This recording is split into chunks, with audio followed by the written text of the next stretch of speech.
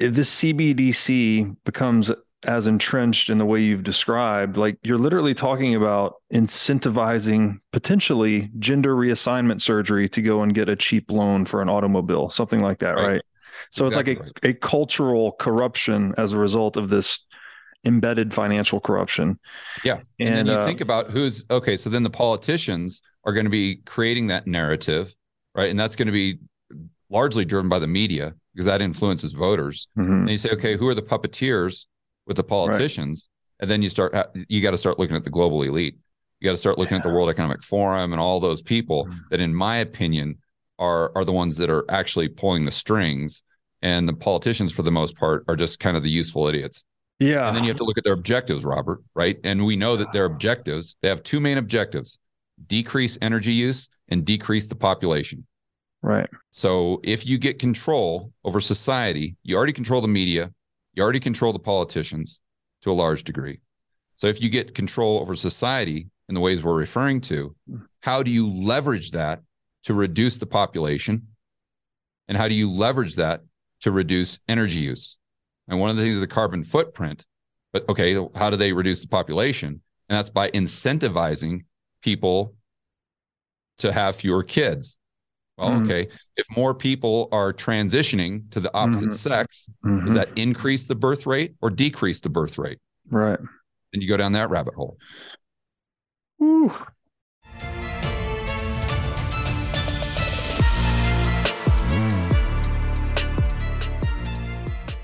Hey, everybody. Welcome to the What is Money Show. I am thrilled to have you here joining me on my mission to help shine light on the corruption of money. Now, if this is your first time listening to the What is Money Show, I strongly recommend that you go back to episodes 1 through 9 first, which lays a lot of the groundwork for many of the concepts that we explore on the show. These first 9 episodes are my series with Michael Saylor, and thousands of people have told me that this is the best podcast series they've ever heard, hands down, and that it was instrumental to their understanding of money and Bitcoin. So if you're looking to start a deep dive into the nature of money, I don't think there's any place better that you can start other than episode 1 of this show. Now, a little bit about this show and how it makes money. The What is Money Show is 100% sponsor based. So all of our revenues are derived from direct sponsorships. And I strive to be very selective about the sponsors that I work with, specifically only using sponsors that I use personally, and also choosing sponsors that have values which are well aligned to the values expressed on this show, such as freedom, education, self-sovereignty, etc. So what I'm going to do now is a few ad reads right at the top of the show, and then I'll do a few more ad reads in the middle. And I hope you'll take the time to listen to them, as again, these are hand-selected sponsors, and I think you'll like what they have to offer. Now I'd like to tell you about our sponsor, iCoin Technology. iCoin has just released a sleek new hardware wallet. It looks like a mini iPhone with a little touch screen and camera on it. The device has no Wi-Fi, no cellular connection, no GPS. It's a strictly physically cold hardware wallet. Like I said, it's got a high-res 3-inch touchscreen. It's got a camera for air gapping the wallet. It's got optional Bluetooth compatibility. And it's a brand new UI, UX experience for a hardware wallet, making it very accessible, easy to use, not intimidating. And as we always talk about on this show, the only way you can truly own your Bitcoin is by having it in self-custody. So you need a device like iCoin Wallet to truly own your Bitcoin.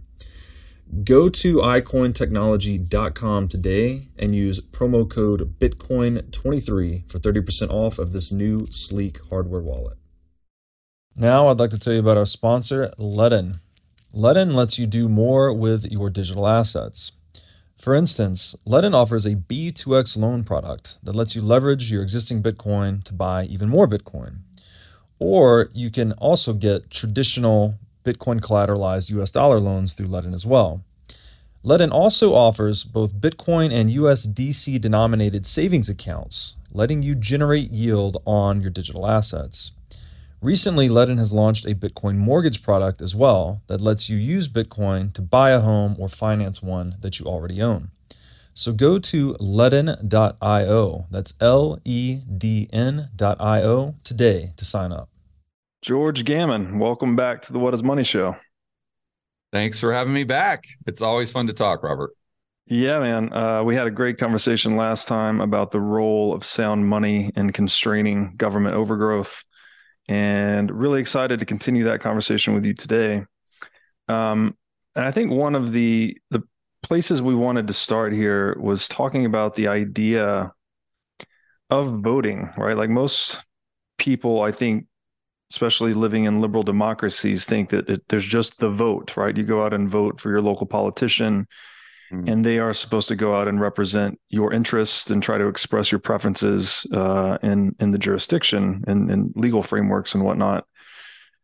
But there's another kind of form of voting that a lot of authors, libertarians have described as just really being the market process, right? Which is, Yeah. in the US, $1, one vote. So what you buy is like a signal to the marketplace or a vote in the marketplace to produce more of that thing. And then what you sell is a vote to produce less of the thing. And it's my opinion that that marketplace voting mechanism is much more of a truly grassroots democratic mechanism than what we traditionally associate with the term voting. Yeah. And I guess we Or where could, you go to, Robert, right? Like if yeah. you go to Texas or Florida from California, you're Mhm. basically signaling to the marketplace of That's right. politicians that, hey, I like the policies in Florida better than I like the policies in California. That's the great point. So to try and keep these two different forms of voting in their own boxes, I'd propose the term voting with ballots, which is actually voting for your local politician or senator, whatever it may be, versus voting with wallets. And Or with voting your with, actions. yeah, with feet, we say voting with your feet a lot, but that's really voting with your wallet. It's like you're moving your Mm, property and assets to another jurisdiction, so it's part of the tax base. yeah. Um, so I think what we should talk about here is just the role of each of these forms of voting, voting with ballots versus voting with wallets, in constraining government action towards people. Like which one is more important, or really just how each one operates, because they both have their place. Yeah. But I would say again, it is my opinion. I don't know if you agree with this or not. It seems like most people are only aware of voting with ballots. They don't typically think of voting with their wallets quite so much. But I would argue that voting with wallets is more significant than voting with ballots. I agree. Unless people are pushed to a certain point, and Mm-hmm. then everyone has got that point where they'll be like, you know what, I'm out.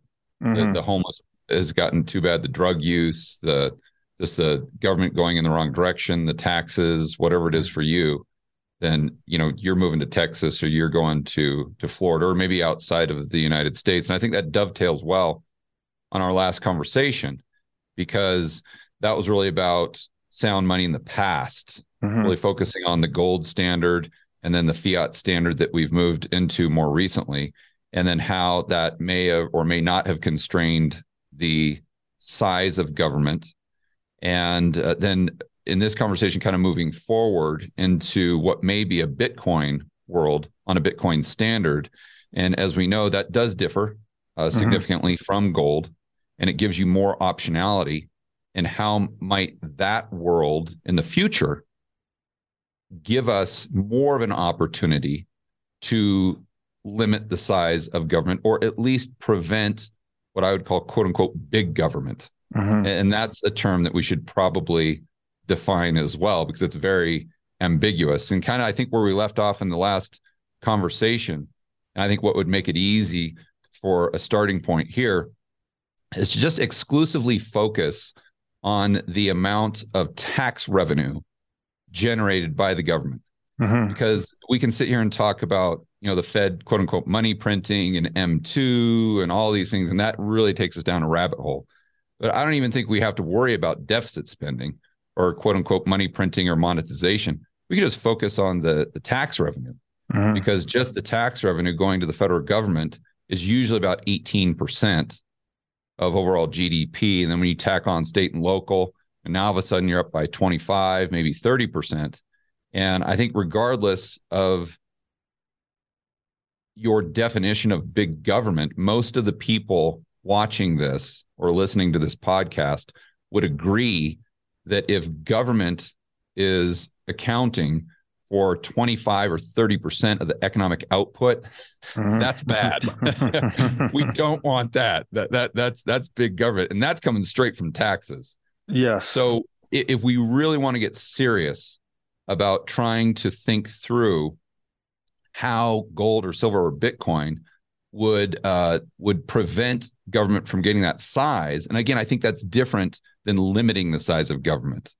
And this is one thing that I think would make things far more clear is if we understand that, yes, any sound money is going to limit the size of government, meaning that, if GDP is $100, if you have sound money, you're most likely not going to get to $90 of GDP from the government. Mm-hmm. That doesn't necessarily mean that we don't get big government. So constraining government and eliminating big government, I think, are two completely separate things. And so that's, again, why I want to take it back to exclusively the taxation, because I think we all can agree that if society wants the government to tax them to a large degree, then that's what society is going to get, even with sound money. So now we got to think about how Bitcoin, the ability to put your entire net worth in your back pocket, outside of the banking system, how would that limit the amount of revenue going to the government to prevent it, to not only constrain the size of government, but also to eliminate its ability to get quote unquote big, like we see right now, exclusively through tax revenue as a percentage of GDP. And I think that goes right into your question about voting with your pocketbook, voting with your feet, or voting with your actions. Mm-hmm. So if we can imagine a world where no one needs to store their wealth in a bank like we had back in the 1800s with gold, and you have ultimate mobility. So you could have $100 million, you could have $1 billion, whatever it is, and you could literally, and no one would even know, but you could just throw that right in your back pocket, hop on a plane, and in 3 hours, you could be somewhere else where they're not going to have, or they're going to have a government that's maybe more in line with your worldview, to put it mildly. So if the majority of the people exercise that option, or not even the majority, but even if a good percentage of the overall population exercise that option, I absolutely think that would not only constrain the size of government or constrain government spending, but it would also prevent or eliminate the possibility, to the greatest degree we can, of government becoming quote unquote big. So then I think the question I would like to pose this to you is, what percentage of the American population do you think would exercise that option? And how do we as content creators maybe increase that percentage? I know what I'm doing on my channel is try to get people to actually start preparing right now. So if you do want to exercise that option in maybe a year or 2 or 3, when they introduce, or if they introduce, a central bank digital currency, which we may talk about, or if they don't like, or if you don't like what the government is doing as far as taxation or whatever it may be, you've got that line in the sand where you're going to vote with your feet, go to another jurisdiction where they're not going to be able to access your purchasing power. And regardless of what the Americans are voting for, it doesn't impact you. And enough people do that, then all of a sudden the government's got to say, whoa, whoa, whoa, whoa, we've got to back off, because we're pushing too many people out of the country or out of our tax jurisdiction, which again is different for Americans, because let's remember, Americans are taxed on their citizenship. That's right. And not on their residency. So it makes it even more complicated. Yeah, you're absolutely right. And just to back it up a little bit to the terminological stuff, when we say big government, constraining government, like there's an inherent value judgment here. Like, where do you Yeah. draw the line between big Yep. government over?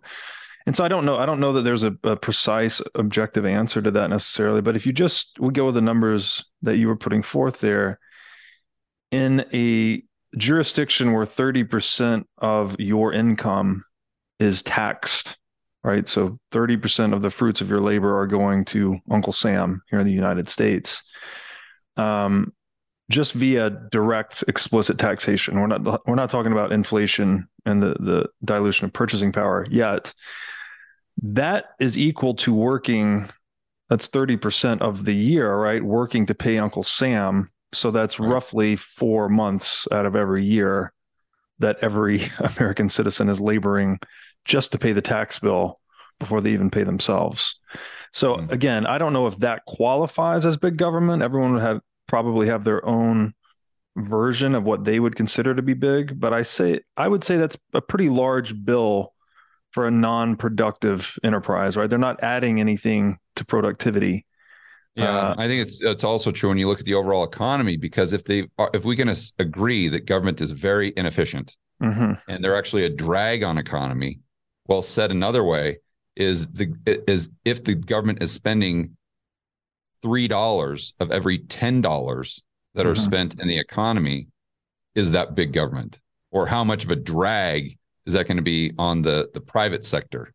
And Yeah. I would say it's definitely enough of a drag for us to be concerned. And where I kind of draw the line in my head is going back to the 1800s, part of the Fed, when we had government spending under $1 Mm-hmm. of every $10. So if we have $10 of economic output, the government was responsible for less than $1, Mm-hmm. where now they're responsible for probably $5. And so where I kind of draw the line in the sand is at 20 and above. That's when we're in the danger zone. Yeah. Because that's based on my research, when the amount of M2 money supply increase will most likely result in consumer price inflation.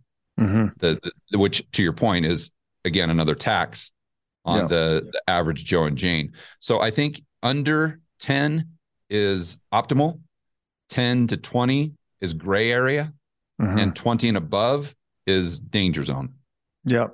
Yeah, I think that's fair. And I want to also decompose the term society because it's very easy for us. I call this, lower resolution versus higher resolution thinking. So if we say, oh, if society votes for X, then X will happen. But we have to always remember that society is composed of individuals. Right. So what we typically mean when we say if society votes for more taxation, we mean that the majority of individuals within a society vote for more taxation. Yeah, 51%. 51%, right? Simple majority. But that taxation is everywhere and always a redistribution of wealth, right? This is not government generating, again, it's a non-productive enterprise. They're not creating any new wealth. They're just moving wealth from the hands of one group to the hands of another group. Now, it's when you look at history, it's kind of been a wrestling match in a way. Sometimes it's the people with a lot of wealth that are creating the laws, and sometimes people that are economically dispossessed get a hold of that democratic apparatus and vote themselves money. And I can't remember who said it, but something to the effect that when people figure out that they can vote themselves free money, that's like stage one in the death of a democracy.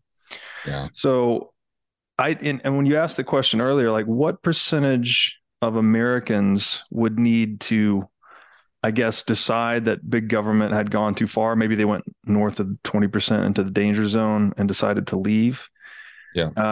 I would tend to think it's more a percentage of capital actually than individuals, because if it was 51% of the people lower in the economic hierarchy, let's say, that are voting themselves quote unquote free money. This is a great point. And people in the top 10%, 5%, 1%, whatever it is, just say no thanks and decide to leave. Well, then that could be enough, right? Depending on how much wealth that cohort controlled. And so that has a lot to do with the concentration of wealth and all these things. So and what percentage of tax they paid. So let's just assume for a moment that the upper 1% pay 90% of the taxes. And then Yeah, that upper 1% is like, okay, government, if you get any bigger, we're out. right. And even though that's just 1% of the population, the government is still going to stop everything they're doing, saying, whoa, okay. we got to slow our roll here pronto. Yes. And that doesn't necessarily have to be 20 or 30 or 40% of the population, because last time I checked, 50% of Americans paid pretty much zero tax. That's right. As far as income tax, yes, because of child credits and other things. Yeah. So I guess then the question becomes, what would it take for that top, let's just say 5% or something like that, to move and leave the United States? And then how would they get out of the tax net, right? Because even if you're, let's say, someone who has $100 million in Bitcoin, or even if you have any wealth in Bitcoin and you're like, screw it, I'm going to go to El Salvador, or I'm going to go to Dubai, or let's say Dubai now all of a sudden is Bitcoin friendly or something, or they use that as their local currency. And you're like, I like the way the direction their economy is headed. I like their government. It's more free market capitalism. I'm going there. Okay, fine. But you still got to pay tax to the US government. So I don't know. How do you think that would work? And even if people move, just using Americans as an example, does that actually move the needle for the government's ability to occupy more and more of the economy, if that's what the voters, at least 51% of them, want? Right. Yeah, you're correct. So the United States has what is called a territorial taxation system, right? One of the few advanced economies that does have it. So it's attached to maybe the only. The United States is the only country in the world other than some little teeny weeny country in Africa. Yeah. Okay. So only economy with a territorial tax system that's attached to your citizenship rather than your actual location. Your residency. So your resident. So in order to liberate yourself from that tax scheme, you actually have to renounce your citizenship at some point. And even then, I'm pretty sure the U.S. has the exit tax on anyone with above a $2 million net worth. Yep. So even to exit, so it's truly crazy if you break it down. To say I'm not okay with you stealing from me and I want to move to another jurisdiction, you are being subjected to the theft of the exit tax. So it's the rough analogy is someone breaking into your home, putting a gun to your head and saying, pay me so I don't steal your stuff, something like that. Like it's really bad. Now I agree that Bitcoin doesn't enable you to just somehow liberate yourself from that scheme, but it does give the individual a lot more negotiating leverage, right? And that they can move this capital independent of the fiat currency system. So they can circumvent capital controls. A lot of the mechanisms that states traditionally would use to, say, seize the assets of someone to pay the exit tax or any of these other things become much less enforceable if you're using Bitcoin properly. Yeah. So it's not a black or white change where like the introduction of Bitcoin just all of a sudden frees you from this tax scheme. You're probably still going to get the letters, right? Send me money, et cetera, et cetera. But the individual has more optionality, more tools in the toolkit, if you will, to prevent their assets from being seized, right? So you can think of Bitcoin as like, again, I'm presupposing a lot of things here. Like you've custodied it properly, et cetera, et cetera. It's not sitting on an exchange somewhere, like that's no good to you. It gives the individual Bitcoin in proper custody gives the individual a form of seizure resistant wealth, or perhaps even seizure proof wealth. And so that really changes the balance of power and the relations between the individual and the tax authority that they're reporting to. Yeah. So, and I want to be clear, we're not suggesting that anyone break the law. It's just we're kind of spitballing it here. And I'd encourage everyone to abide by the law and whatnot. And I want to assume that everyone's going to do that, but we're just kind of going through thought experiments here as to how it would be in the realm of possibilities. How might this play out? Yeah, none of this is advice of any kind, but it's call it an exploration of the game theoretic aspects of Bitcoin and how it Yeah, changes the relationship of the individual to the state over time. And as we'll get into here, how it changes the revenues of the state. Because all of a sudden, if a state is accustomed to being able to directly tax citizens at will, and if that's not enough, they can indirectly or implicitly tax them through inflation. All of a sudden, that second option in a Bitcoin world is much less effective, right? Because if you're going to try to tax people through inflation, it actually creates these gigantic financial incentives for those individuals holding the currency that's being debased to hold their liquid savings in anything other than that currency. And there's some math behind that we can get into. Um, I wrote, that's I think that's a different rabbit hole, because now what we're doing is we're assuming that the government is going to extract wealth from the community above and beyond taxes, which I totally get. That's definitely a factor. But just to be clear, we're adding some complexity to the discussion right now, quite a bit of complexity.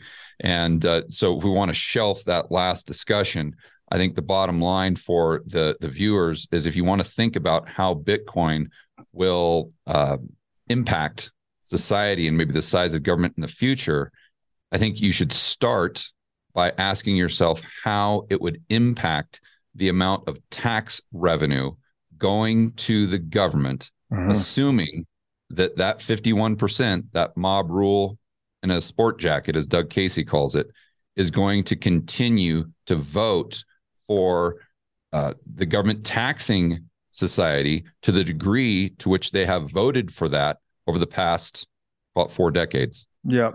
So then what we do is we move on to the discussion as to, if the government wanted even more, how do they go about that? And is that possible, or how is that possible under the current system? And how would it be possible or not possible under a Bitcoin standard? Yeah. And we can phase into this. So we can start with just the explicit tax piece. And I think it's actually important to start there, because it's much more difficult to quantify inflation. Like, again, CPI, totally arbitrary number. It does not reflect the actual loss of purchasing power for individuals, because it's all, and Mises made this point in Human Action, like the actual debasement of purchasing power that you suffer as an individual saving in a fiat currency undergoing debasement is as subjective as the things you seek to buy. So it's a loss of purchasing power. You could think of it as subjective as valuation itself. It's like, what are the things you want to buy? How fast are they increasing in price? Well, that's how much purchasing power you've lost. It's as subjective as the things the individual is seeking to purchase. Now, we've completely abstracted all that complexity away and just called CPI the number. And now people think CPI is the inflation rate, but it's actually provably impossible to have a universal inflation rate, because inflation, in terms of the loss of purchasing power, again, is as subjective as valuation itself. So if we just focus on... everyone buys different stuff. That's what I'm saying. Your inflation rate is going to be different than my inflation rate. Everyone has their own coefficient, and it's unique to their preferences. So CPI, like, this is a very important point. It's totally bogus to the core. Like, it's impossible to have a single universal inflation metric. It's not possible. So if we kind of shelf that for a minute and we just look at explicit taxation, and I'm going to draw on a piece that I wrote here. It's titled "Sovereignism Part 2: Bitcoin's while you're doing that, Robert, bank." Another thing that I want to mention that I'd love to get your feedback on are tax brackets. And I don't think most people give this enough thought. I did a video just the other day where I compared the tax brackets in 2020 compared to 2022, and they went up, as you would expect, but they only went up by 4%. So let's think about this. If in 2020 you're making 40 grand, your tax rate would have been, right off the top of my head, I think it was around 12%. Mm-hmm. So what they did is they raised that bracket to where now the maximum threshold for 12% was it would have been 4% higher. So let's just call it, it went from 4,000 or 40,000 up to, let's just say 42,000. Mm-hmm. Make it easy. So that's a 4% increase. But you see what happened is that person's income most likely went up by, let's say, 10%. Mm-hmm. Because this inflation. So they've gone from making 40,000 to 44,000. So now all of a sudden they're in a higher tax bracket. That's right. We say, George, who cares? Because they're making more money. No. Let's remember that their income went up by 10%, but compounded from 2020 to 2022, we've had, as by the CPI, we've had a 15% increase. So they've not only lost purchasing power, even though their nominal income went up. Now they've gone from a 12% tax bracket up to I think it was a 22% tax bracket. Mm-hmm. So you want to talk about getting kicked in the nuts. Right. Your purchasing power goes down relative to your income, and plus you're paying an additional 10% of your income to Uncle Sam. Right. So that's another way that I think, even outside of just price increases, how the government steals and robs wealth away from the citizens because they don't increase the tax brackets in an honest way. Absolutely. And this, I think, mirrors what I've seen in property taxes for homes too, right? You're paying whatever it is, 3% property tax on your home, but you're also paying capital gains tax when you sell that house. Well, what's happening in an inflationary regime when you're printing money? Surprise, surprise. Housing prices tend to go up, right? So you're paying capital gains tax on notional increases in value. But it's another case of like putting on this veneer of, helping people, right? Because on the surface it looks good that whatever they increased, I think you said the bracket 10%, 4%, whatever it was. But if my memory serves, it was from 12 to 22, something like that. It's disguising the depreciation of purchasing power in the dollars, right? That's actually, so basically they've increased the effective tax rate on people, but they've disguised it as though they've given you kind of a tax break in a way. Yeah. I mean, your point's fantastic because think about that. You could have a $1 million property and let's say inflation goes up by 20%. Mm-hmm. And let's just say that your property goes up at the same rate. 10% or 20%, whatever. So now your property is valued at 1.2 million. Well, it doesn't have any more purchasing power. Right. The purchasing power is identical. But you owe. Yet, if you went and sold the property, but you owe. Tax on the 200 grand and plus probably your property taxes. Exactly. Up because of the tax assessment. That's right. It's a total ripoff and just a scam when you think about it in those terms. And it's just another reason why that consumer price inflation is just so devastating on an economy and on a society. Another thing that I wrote down that we might want to talk about in a bit is I just got back from Turkey. Last time we spoke, I was in Portugal, and I went to Istanbul, and I had a professional guide there, and she was showing me all around the old town, which is fantastic. But one of the things I wanted to do is talk to as many people as I could to find out how they're navigating the 80% per year inflation, consumer price inflation that they've had in Turkey for the last, 3, 4, 5 years. And what I found is the majority of people, what they do is they've basically taken the function of money itself and they've compartmentalized it into two different currencies. So you've got a store of value, and then you've got a medium of exchange and a unit of account. Checking and savings, right? Yeah. So the medium of exchange, the unit of account, is the Turkish lira. But as soon, even weekly, if they have any left over after paying their expenses, they immediately turn the lira into one of three things, at least the maybe 10 people I talked to, is either dollars, euros, or gold. That was it. And so that's how they kind of broke it down to, okay, well, I've got this one currency that's a store of value. And then I've got this other currency that's just basically toilet paper, where we don't even care how much it inflates because no one's saving that. And we're just using it as a medium of exchange and a unit of account. And I thought that was very interesting. Yeah, very interesting indeed. I also saw a post by someone on Twitter. It was a receipt from a coffee house, I think in Turkey, and they had two lattes over the course of, 4 or 5 hours. And the latte was actually repriced. So the first latte was X lira and second latte was X plus one. Yeah. And another thing I saw, Robert, is a lot of people are just pricing things in dollars or euros. Right.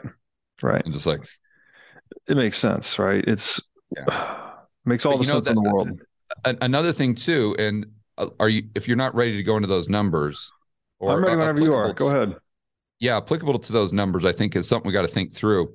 Is we've got to look at this from the standpoint of a U.S. citizen, because their expenses are denominated in dollars. But in addition to that, I think we've got to look at it from a standpoint of a foreigner, where their expenses are denominated in yen, or Colombian pesos, where I am now, or Turkish lira.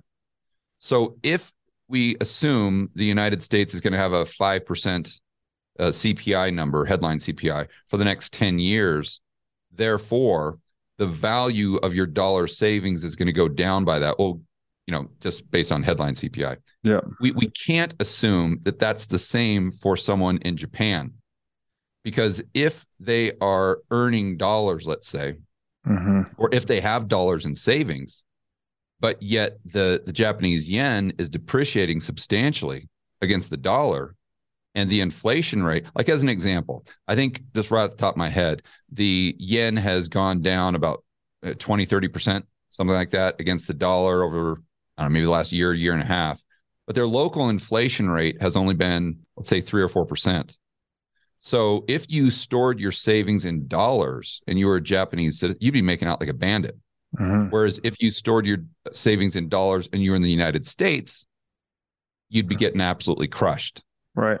That's right. So it is a much different dynamic. So I think it's worth thinking about Americans, how that pertains to them, and then also foreigners and how it may pertain to them a little bit differently. Yeah. And what we're stating here is that exorbitant privilege, right? That there's 330 million Americans, but there's 4.5 billion users of dollars. So a lot of that purchasing power depreciation is being exported, actually. Really only maybe like 9 or 10% of the purchasing power debasement, if you're basing it on that number of people. Like I said earlier, it's probably more likely based on the distribution of capital, which I don't have knowledge on. But suffice it to say, a lot of that purchasing power debasement is being exported from the United States. But for purposes of this, I'm going to try to view it from the American perspective. Yeah. And again, it's very hard to quantify like how much you're being quote unquote taxed through inflation for the reasons we outlined earlier. Like it's impossible to have an inflation metric. It's much clearer to look at explicit taxation because that's a bill, right? That's denominated in dollars. It's something you pay. And the reason I'm framing this is to illustrate the incentives faced by savers in fiat currency to adopt better forms of money. Just like the 10 people you said you talked to, right? They're using a harder store of value, right? Dollars or euro or gold. And so and I'm looking at 2021 numbers, and I'll say this now, and then I'll go into the actual savings numbers. In 2021, the United States generated roughly $3.9 trillion in direct tax receipts. So that's collections, explicit taxes paid. Yeah. There was also an expansion of USM2 near the tune of $4.1 trillion. So using 2021 as kind of our sample year, you would say that roughly 50% of U.S. revenue was direct taxation and 50% of U.S. tax revenue was indirect taxation via inflation. And so if I look at the average taxpayer, average U.S. citizen was paying $10,500 in direct taxes to the U.S. government as of that year. Now, again, not that Bitcoin gives you this absolute savings that you like just by putting your money in Bitcoin, you can completely shield yourself from direct taxation. That's not the case that I'm making, but I would argue that you could shield yourself from purchasing power debasement, right? Whatever that unquantifiable number is, but if we're using 2021 as our proxy, it's probably 50-50, right? So if you're the average US citizen paying $10,500 to the US government in explicit direct taxes, we could use that proxy and say you're probably also getting debased. Your purchasing power is also getting debased around $10,500. So it's a rough proxy, but again, you have to use a proxy here because inflation cannot be quantified specifically. And I think what's important in what you're going to go over here, Robert, is not necessarily the exact numbers, but the concept. Mm-hmm. Exactly. It's pointing to the financial incentives people have to move from weaker forms of money to harder forms of money as a means of long-term savings. Mm-hmm. So if you take the 10,500 that a U.S. citizen is, we've used our proxy to say the average U.S. citizen paying 10,500 in taxes in 2021 is probably also being his purchasing power, his or her purchasing power, is also probably being debased at $10,500. If you take that number and just stretch it out over a 40-year working life, right? Just your average guy working over 40 years. If you instead, you could look at that $10,500, that loss in purchasing power, as a foregone savings, right? That's money that's being paid or wealth that's being redistributed to the U.S. government that you could avoid by holding a harder money, in this case, Bitcoin or gold even. If you compound that annually and you say $10,500 every year for 40 years, and you assume you get a 5% return on your savings, which is a pretty conservative rate. A lot of people do a lot better than that. That equals $1.2 million at the end of 40 years. So this illustration, the point of this illustration is to just say that there are significant financial incentives for people to figure out what asset to store their long-term savings in, and to do it basically. So like it becomes a question somewhat like this. Would you change your long-term savings account for a balloon payment of $1.2 million at the end of 40 years, right? That's the calculus that kind of gets pressed upon people. And I'm not making the argument that people sit here and prepare the spreadsheets and figure it all out. Like a lot of this is a tacit learning, right? People feel the purchasing power, like prices are going up faster than their wages, and they just figure out, oh, if I hold dollars instead of lira, I'm better off. But the compound effect of that, again, using just these assumptions and these proxies over 40 years, is a massive number, right? A $1.2 million amount for the average U.S. taxpayer, the guy making $50K a year, paying Uncle Sam $10,500. That's a really huge financial incentive to move out of dollars as long-term savings and into gold or Bitcoin. And now if you look at those numbers, just one more example, I have the little spreadsheet here, but if you were instead saving $100,000 a year rather than 10.5, right? You're slightly higher up the economic hierarchy, and say you're getting a 10% return on that. When you compound that across 40 years, it's $44.2 million. Yeah. So the incentives are enormous to push people out of weaker, softer forms of money into harder forms of money. And this is that calculus and game theory that I think actually drives people into Bitcoin and gold over time. I'm not anti-gold at all. I think if you're selling dollars to buy gold or Bitcoin, you're much better off. I just think Bitcoin's better than gold. So Yeah, I think the problem, it's a great point, but I think the problem we have right now, if we're focusing on United States, is the expression of those incentives. Because I think that if you would have laid out that argument to the average Joe or Jane, they would say, well, yeah, of course, Robert. That's why I've got all my money in a 401k, like Dave Ramsey told me to. And my financial planner has put me in something called I don't know, Robert, I think it's called a 60-40. Yeah. Stock bond portfolio. And so, yes, of course, that's why I'm investing for the future.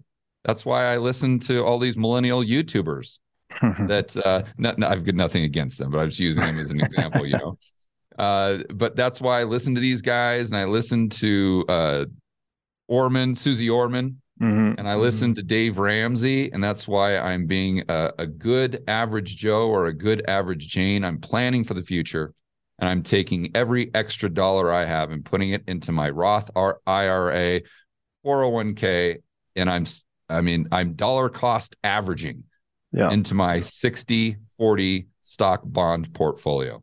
I think that's the hurdle we have as content creators. I agree with you that there is significant inertia from that herd mentality, and it's very likely to keep people doing that over time, right? Like I would say the 60-40 is already dead, basically. But there's probably still a lot of people that are doing it and will continue doing it for years ahead. Yep. But in the long run, those that figure out this calculus first are going to benefit disproportionately to those that figure it out later.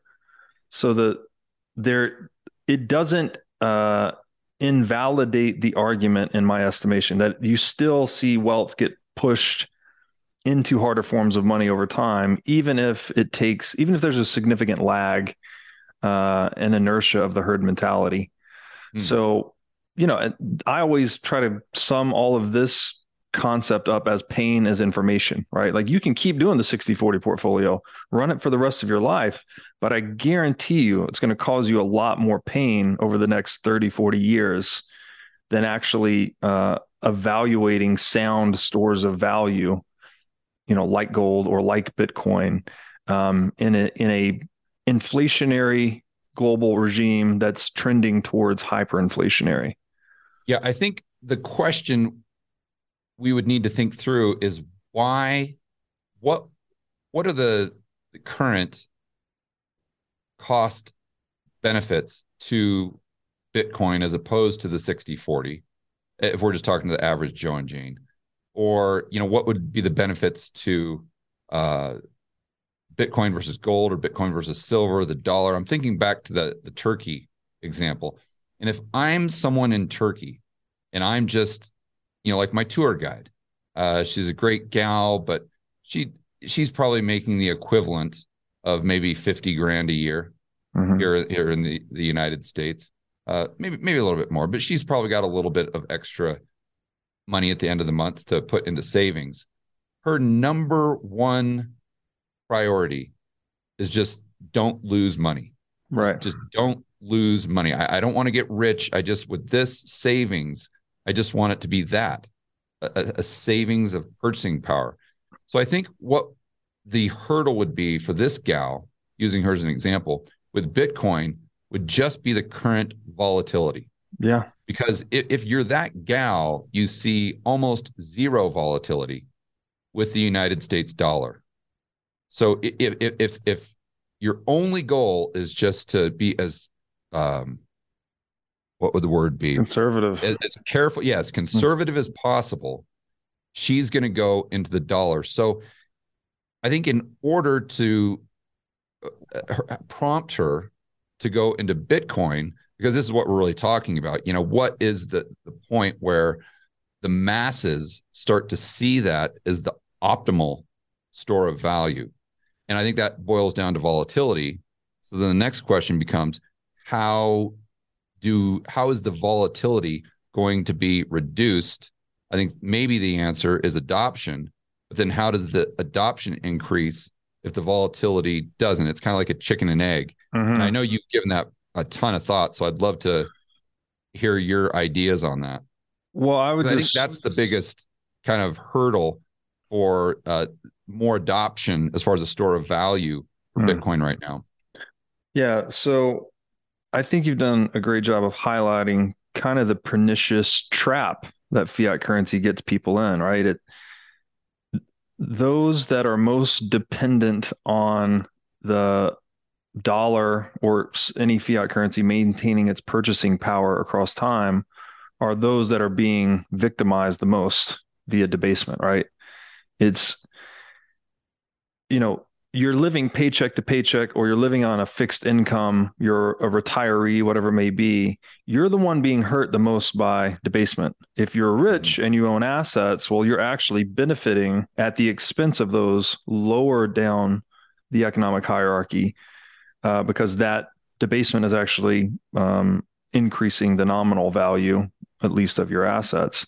So and again, it's not, again, if we say the masses going into Bitcoin, again, I want to be careful here because I would argue that it's more about the majority of capital going into Bitcoin. It doesn't necessarily have to come from a lot of people. And it's those individuals, right, that have, and you could probably use the Michael Saylor case study here, right? Like, I've looked at all my options. I've got a positive cash flow business. I've got a lot of cash on the balance sheet. I don't know where else to put it. So I decided to take the technological risk of something like Bitcoin, and use that as a treasury reserve asset. I think it's more those types of decisions where large amounts of capital are being moved into what I would consider to be the superior store of value, but this could also be gold again. That's what actually drives up Bitcoin or gold market capitalization, which is inverse to volatility, which over time makes it more useful as a store of value for those lower down the economic hierarchy that are living more paycheck to paycheck. So that's how I think about it, is that it's that process of evaluation and choosing the best asset for holding value over time. But it does tend to benefit those that have more of an appetite for volatility. I don't think the early adopters of Bitcoin are not going to be, well, now there's an extreme case to be said here, though. If you're in Venezuela and the currency is just utterly destroyed, you might be a quick adopter of Bitcoin just to get the fuck out of the country or do anything, right? Just to survive. But at the other end of the spectrum, you do have the billionaires that are just saying, look, I'm in the capital. I'm not in the get rich business. I'm in the stay rich business. And so they're going to look to things like gold or Bitcoin in a very inflationary environment as a means of staying wealthy. Or even if it's not inflationary, just as a means to have some sort of purchasing power outside of the system that's very mobile. I mean, me in my personal life, I could care less if Bitcoin goes to 100 or a million, or I'd be very, very happy if it just maintained its purchasing power, and just I'd continue to buy it just to have that percentage of my overall net worth completely out of the system, and in that mobility to where I could just throw it in my back pocket. And to your point, I think people that are maybe higher up the economic totem pole, or as far as their net worth, that is going to be increasingly attractive. Yes. And then you couple in what we were talking about earlier, so we know that debasing currency is widening that gap between rich and poor. So you're getting a lot more number of individuals lower down the economic hierarchy. Right. They're then going to express their frustration in the ballot box, right? Trying to vote themselves money. But when they try to vote themselves money, that necessitates wealth redistribution from those higher up the wealth hierarchy. Those that are high on the wealth hierarchy will say, well, what can I hold that can't be redistributed? And, I think the options are pretty slim, right? You can hold physical gold, or you can hold physical Bitcoin.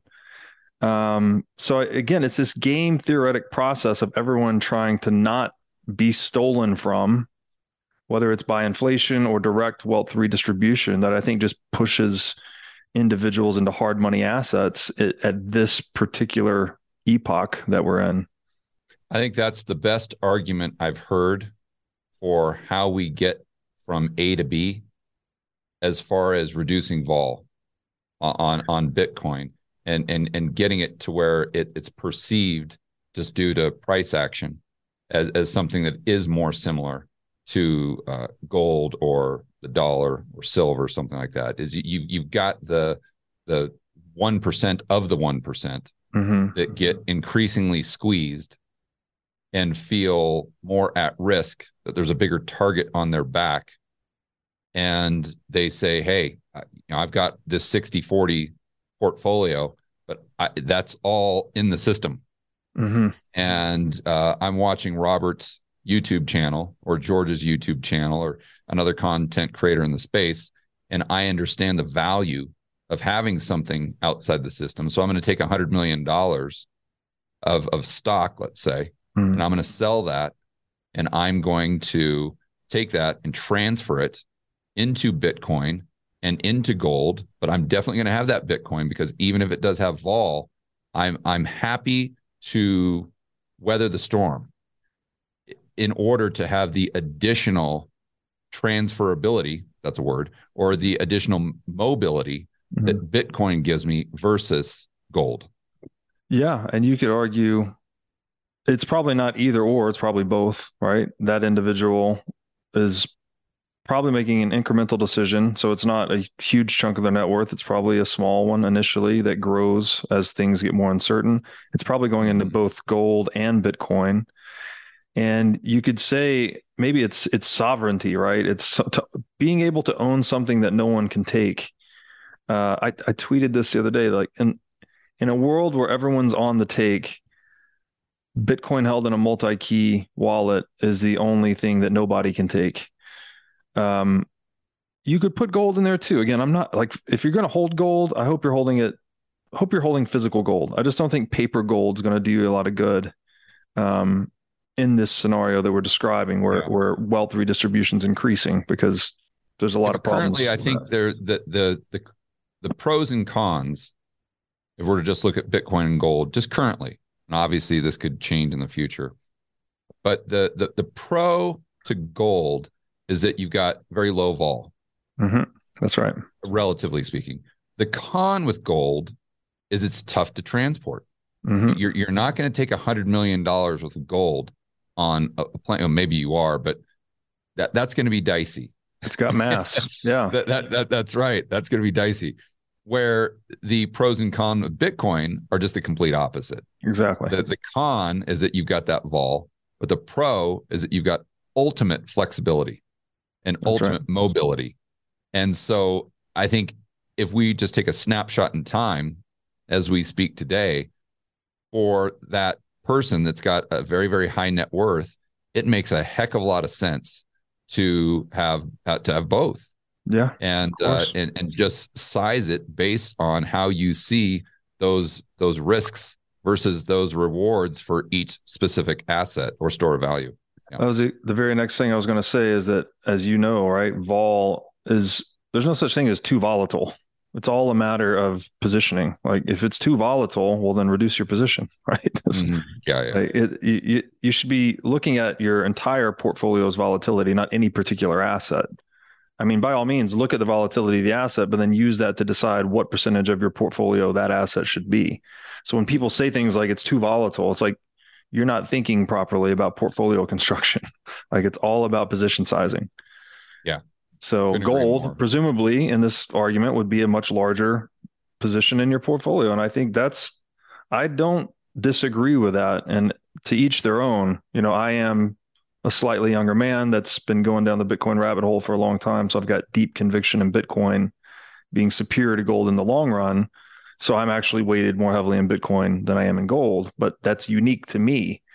If I'm an older gentleman that's in the, much super high net worth category and I'm in the stay rich business, I'd probably be more heavily weighted to gold.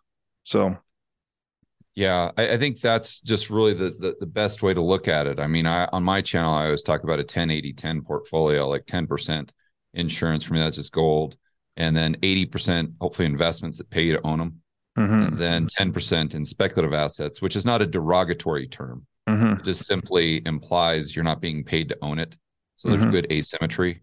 And that's where I would put Bitcoin, and that's where I would put gold miners and uranium and things like that. But I think to your point, though, as the world becomes more volatile and more tumultuous, and especially the path that the United States is heading right Mm-hmm. now, I would actually be comfortable in my own personal portfolio, slightly increasing the allocation to gold. And then on the speculative side, increasing the allocation to Bitcoin. Mm-hmm. Just to have that, because I'm more prioritizing based on the world around me. Yeah. I'm more prioritizing a store of value, and I'm more prioritizing the mobility that as far as your purchasing power and having something outside of the system that Bitcoin delivers. Yeah, and I would tell me if I'm wrong here, but I'm assuming that 80% slice of your portfolio, a lot of that's income generating real estate, I would imagine. It was, Oh, yeah. yeah. I mean, it's not as much anymore because I sold everything I owned in the United States back in, I think the last property was 2018, 2019. But what I try to do now is find just dividend paying stocks in the commodity space Right. that make up the largest percentage of that 80%. But now I'm kind of waiting for the prices to come to me, and that's a Right. whole other can of worms.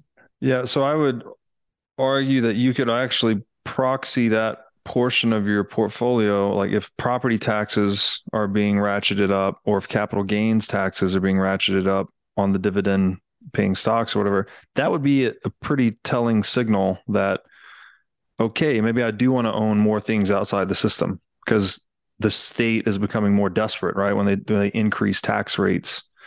So, if they're increasing your property tax on your real estate or capital gain or whatever the applicable tax is, if it's increasing on that 80% slice, I would interpret that as a signal to beef up my 10% allocations in both the speculative and the gold mining gold portion that you said. I forgot what you called it. Yeah, the speculative side. Yeah. It's there. You're to a certain degree, it's different, but to a certain degree, you're going to run into the same problem if you ever sell your gold or Bitcoin.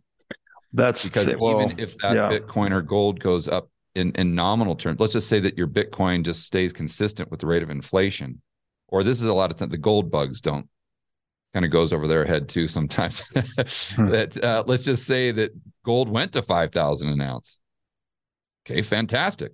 But if it just kept pace with the rate of inflation, and you bought that gold at $1,000 an ounce, now all of a sudden you're taking a 20% tax hit on the delta between 1,000 and 5,000, right. But yet your purchasing power didn't increase at all. Right. Therefore, you have less purchasing power for holding that quote unquote store of value. So the increase in Bitcoin or whatever store of value you want to choose, unless it's currency, unless it's the dollar and you're that Turkish gal. And that's the advantage of currency is you're not going to get hit with that tax bill. There you go. There you go. So that's something to think about as well. Yeah. I think for the listeners and the viewers, but just using that comparison, unless that store of value exceeds the rate of inflation, when you pay the taxes, if you're an American citizen, it might not be as much of a store of value as you think. That's right. Yeah. It really all boils down to time horizon, and so the Bitcoin and gold that I accumulate, I intend to never sell. It's just meant to be forever savings. Yeah. And dollars I hold for short-term liquidity. And that's that. Now I'd like to tell you about our sponsor, CrowdHealth. CrowdHealth is a Bitcoin-enabled alternative to legacy health insurance. Now let's face it, legacy health insurance is an absolute scam. Nobody can explain this better than the legendary comedian Chris Rock. Insurance. You got to have some insurance. You got to. There's an insurance. They shouldn't even call it insurance. They should just call it in case shit. Like, I give a company some money in case shit happens. Now, if shit don't happen, shouldn't I get my money back? So with CrowdHealth, instead of just paying premiums that you'll never see again, you can hold part of this pool of savings in dollars and in Bitcoin through CrowdHealth. And when you have a health event, you can draw against this pool of communal savings. So go to joincrowdhealth.com/breedlove to learn more or sign up. Now I'd like to tell you about our sponsor, Wasabi Wallet. Wasabi lets you use Bitcoin privately while still maintaining full control over your money. Specifically, Wasabi Wallet is an open source, non-custodial wallet with privacy built in by default. By using Wasabi, you're effectively putting the private back in private property. Wasabi Wallet is an easy-to-use privacy wallet that can support any amount of Bitcoin transactions. So go to wasabiwallet.io today to download this state-of-the-art wallet software. Now I'd like to tell you about our sponsor, Bitcoin Conference 2023. This 3-day event will be held May 18th through 20th in Miami Beach. This is going to be the biggest event of the year, as it always is. And the past 2 years in Miami have simply been amazing. Day 1's Industry Day. Days 2 and 3 are going to be open to general admission. And I'd say this is a great place to go and network with Bitcoiners or even look for a job. Just a really all-around great experience. There's a fantastic speaker lineup, including Michael Saylor, Zoltan Pozar, Lynn Alden, Alex Gladstein, many others. And last year, we did a 10 million sats giveaway for this event, and we're going to do it again this year. So to get discounted tickets and enter for a chance to win 10 million sats, go to b.tc/conference/2023 and use code BREEDLOVE. Now I'd like to tell you about our sponsor, Element. Element is a delicious electrolyte drink mix with everything you need and nothing you don't. Element contains the ideal electrolyte ratio. It's got 1,000 milligrams of sodium, 200 milligrams of potassium, and 60 milligrams of magnesium. Element has no junk. It's got no sugar, no coloring, no artificial ingredients, no gluten, no fillers, no BS at all. Element is perfectly suited for people that are on a keto, low carb, or paleo diet. And as someone that eats a very heavy meat diet and does a lot of intermittent fasting, I simply love this stuff.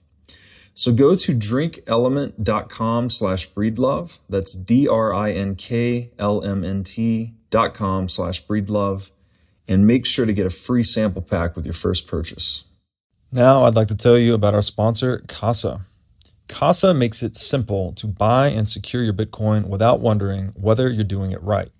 Specifically, Casa provides a multi-key custody solution, which is by far the most secure way to custody your Bitcoin. Now, when I talk about Bitcoin being theft-proof money or inviolable private property, a multi-key custody model is exactly what I am talking about. Using multiple keys lets you maintain full control of your Bitcoin while also giving you redundancy in case you lose one of the keys. It's also the best way to secure your Bitcoin for inheritance planning purposes. So go to keys.casa, that's C-A-S-A, today to sign up and use discount code BREEDLOVE. I think an interesting path to go down here might be the central bank digital currency. I think that dovetails nicely on what we've been saying from the standpoint of we're talking about how to protect yourself and how to protect your purchasing power. And the implementation of a central bank digital currency may most likely will give most individuals in society another curveball to contemplate. And I don't think, at least in my community, the people I talk to and I see in the comments and on Twitter and whatnot, I don't think they've given this enough thought. And they definitely haven't planned far enough ahead or planned well enough, in my opinion, for a central bank digital currency, assuming we get one. And I think the probability there is real darn high. I agree completely, almost inevitable, I would say. And maybe a good segue here is just to tie this back to our earlier, how we started this conversation, right? Voting with your wallet versus voting via ballot. And if you understand that, like if you accept that argument that money is kind of a grassroots democratic voting system for what gets produced in the world, I think that's a really good framing for understanding why fiat currency is effectively voter fraud, right? You have one organization central bank insiders effectively that can produce new votes for themselves. So you can actually, via the legal monopoly, central banking can produce new units of fiat currency and then expend those into the marketplace to acquire things for themselves and externalize the cost of that acquisition onto people via inflation. So you end up with, bankers, politicians, other political insiders to the central bank having a lot more of these votes than they otherwise would in a free society that ran on a gold or a Bitcoin standard, for instance. And so you talk about the current system or under a central bank digital currency? I'm talking about under fiat currency in general, but we could now take that a step further into a central bank digital currency, which I just view as fiat currency on steroids. It's the same thing, just with more surveillance, tighter controls, less intermediaries. It kind of cuts out the commercial banking sector, which gives people a lot of, for all of its flaws, it gives individuals a lot more optionality and autonomy relative to a purely centralized digital currency system like a CBDC. Yeah, I think there's a lot of nuance in a central bank digital currency that's worth discussing that I don't think a lot of people have allocated mental bandwidth to.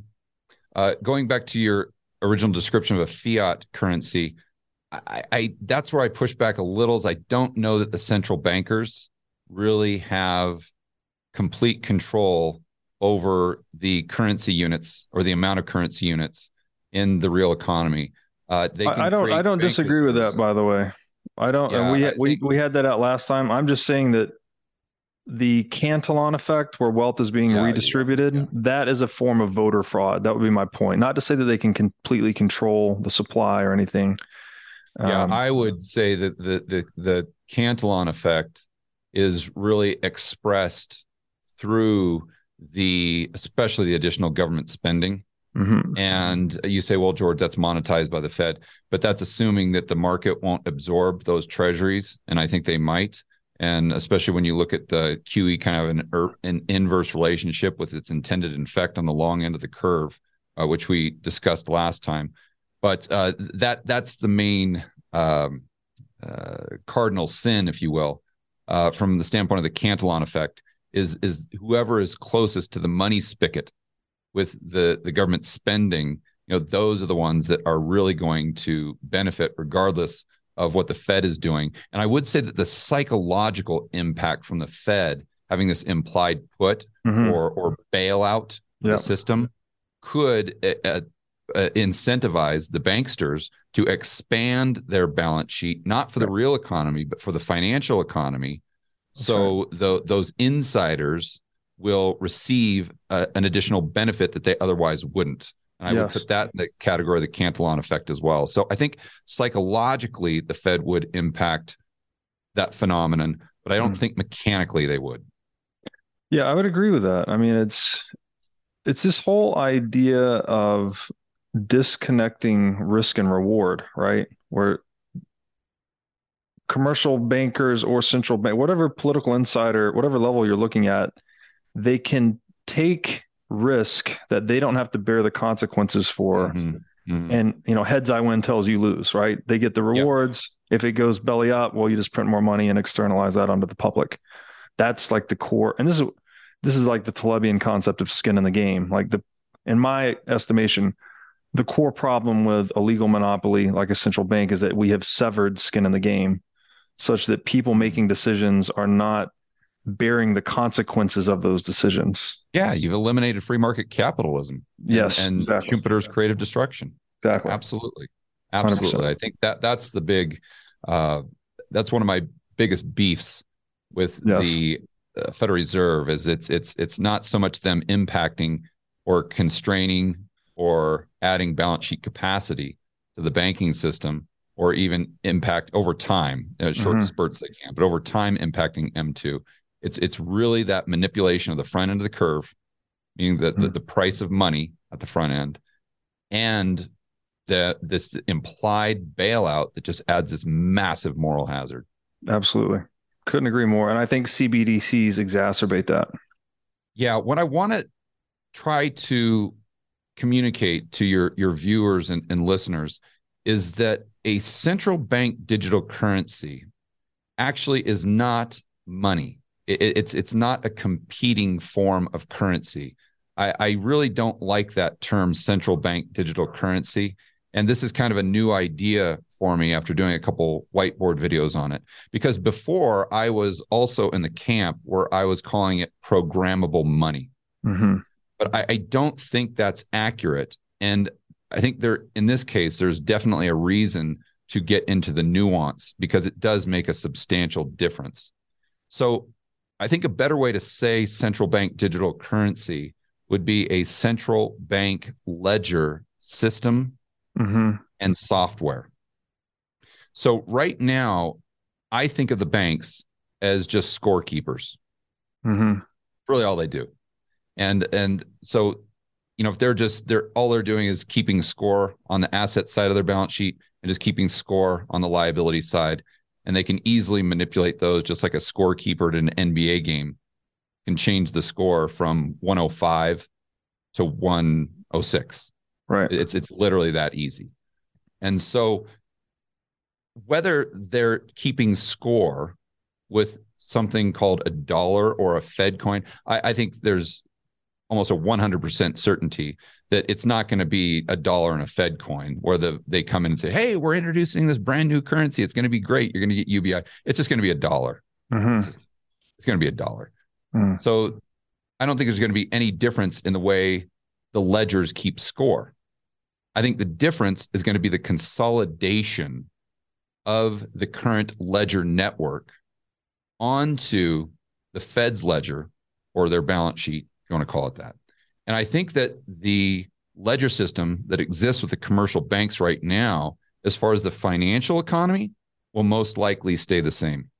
So the hedge funds, the pension funds, the financial institutions, I think their dollars will continue to be a liability of the commercial banking system because the commercial banking system still needs to have that elasticity, for lack of a better word, to go into repo and the euro dollar. And I think the Fed's smart enough to know that if they interrupted that, you're basically taking the world into a Mad Max type of scenario that I don't even think they want.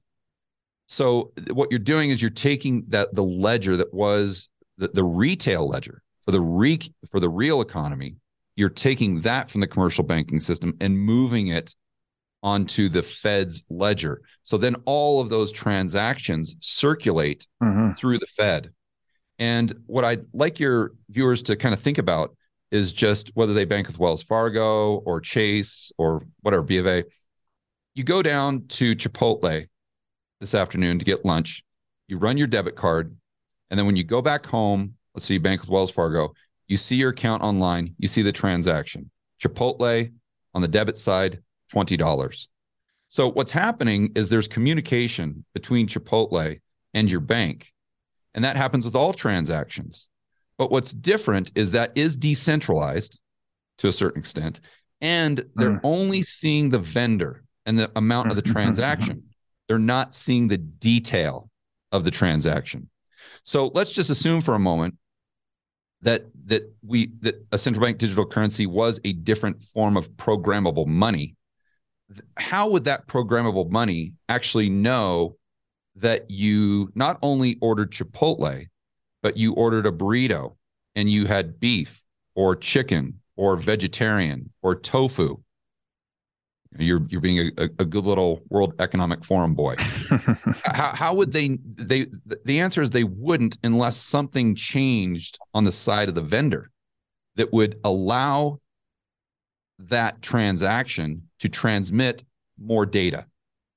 So this is why, number one, I don't think it's a different currency. I think it's the exact same thing. But the difference is those ledgers are moved to the Fed's balance sheet, which would give them the opportunity to UBI and all these things that we talk about, these Orwellian things, as well as manage credit, because they get extend credit based on narrative and not merit. Why? Right. Because the Fed has an infinite balance sheet. Yeah, they can be insolvent. They don't worry about a P&L, where the commercial banking system has to worry about that stuff. So in other words, like Dr. Lacey Hunt says, that those bank reserves would now effectively become legal tender. Right. So I think what's going to happen, and this is the key distinction here, is it's not just the Fed rolling out some programmable money. In addition to that, I think they're going to have to implement a point of sale type of inclusion into this new network.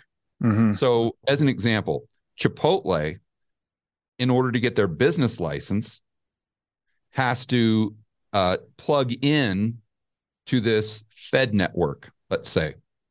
So then you go down to Chipotle, because a common theme I hear is, well, I'll just unplug from the system by using cash. And that's one thing that, I was saying a lot before I really thought it through.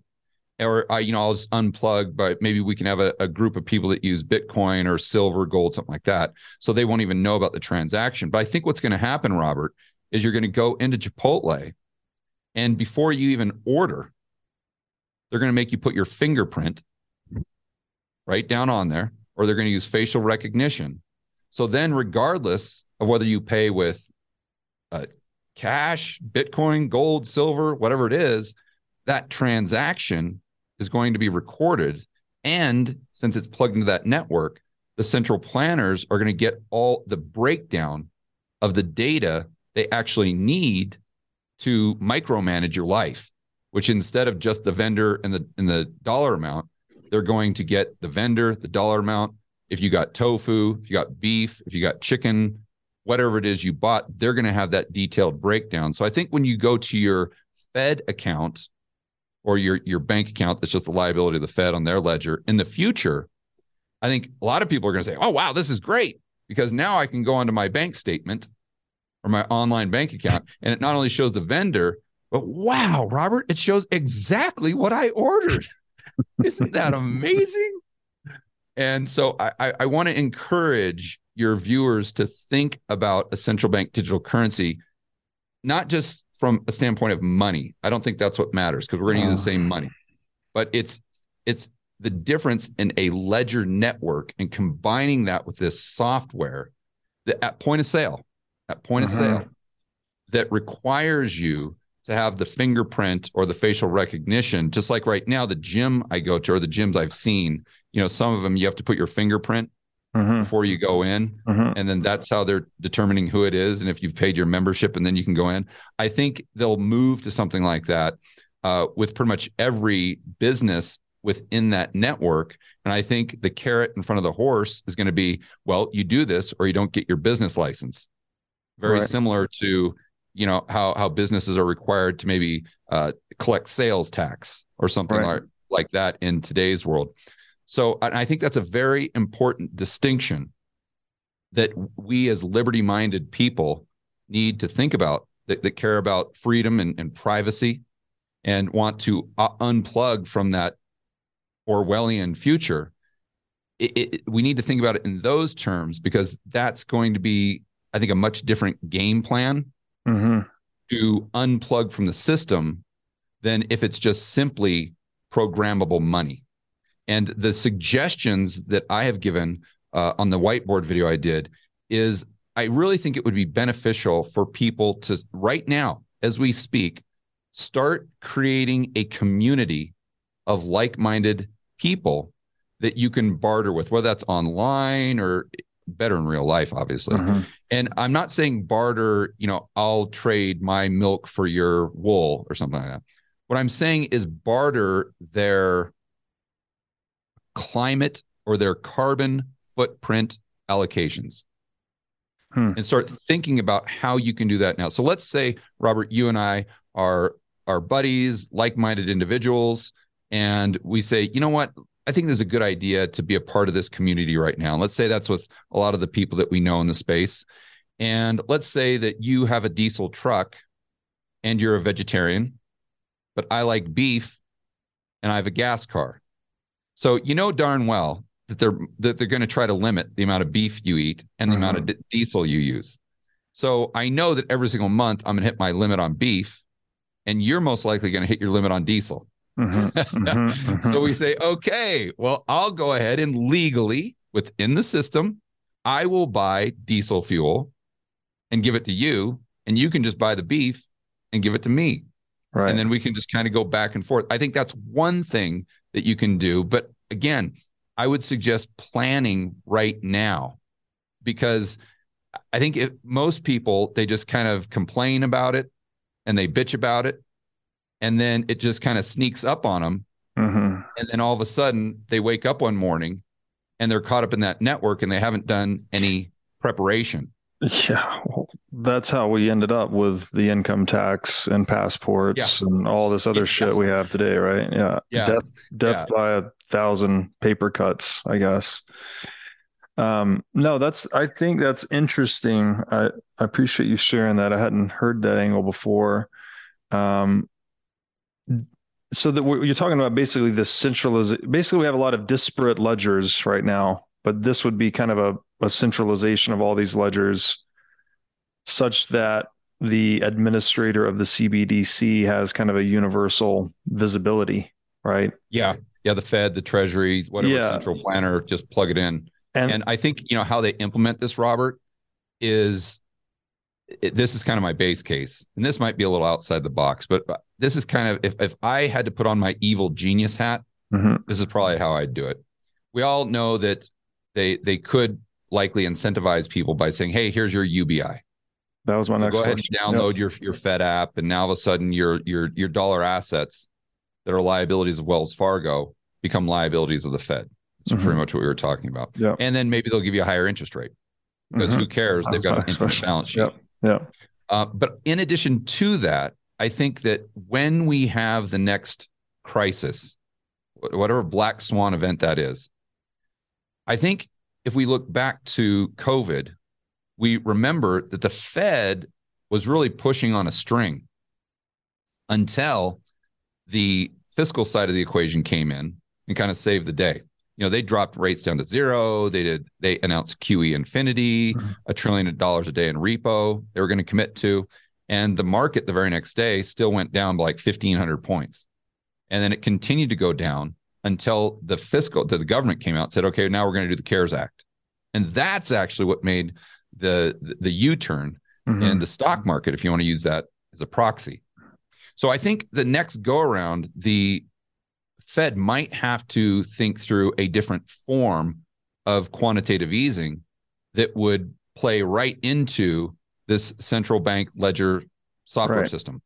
And that's, instead of doing QE on the asset side of their balance sheet, they do QE on the liability side.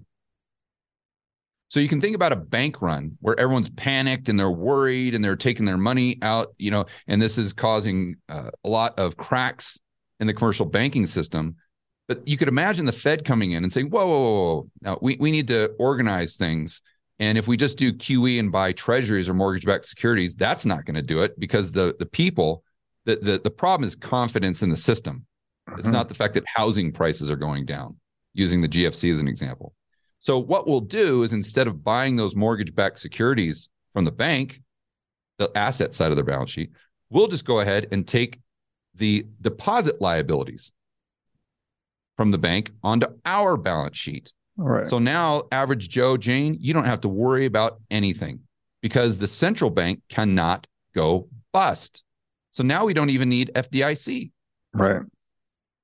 Who cares? So now you can have $1 billion in your Fed account, and you don't have to worry about insurance at all, because the central bank can't go bust. So we have this big panic. We have this big crisis. And again, they resolve that, which fits perfectly into the CBDC plan, where they do QE on the liability side of their balance sheet and not the asset side. What do you think about that? You took the words right out of my mouth. I was like, surely they're going to incentivize this with some kind of yield and or UBI, some combination. I would also say this is all prerequisite to some kind of social credit system, obviously. Like, once you have that much surveillance and centralized control, it's not going to be long before that tofu burrito is going to be giving you some kind of extra points, or maybe a discount on tofu versus beef, or maybe you get a carbon penalty for eating beef. I don't know. Exactly. But see, I think that's why they're going to need the fingerprint, because I've really tried to think through, without the fingerprint or without changing something on the vendor side of the trend, how do they get that data?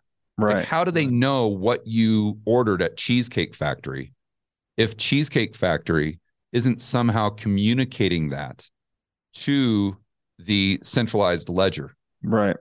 Well, this would be again, you can imagine if Chipotle didn't talk to your bank, well, then how would your bank know that $20 transaction that debited your account was from Chipotle if Chipotle didn't tell them? There has to be a communication mechanism, and that's why I think that point of sale software needs to change, and that's really the big difference, along with the ledger, with a quote unquote CBDC.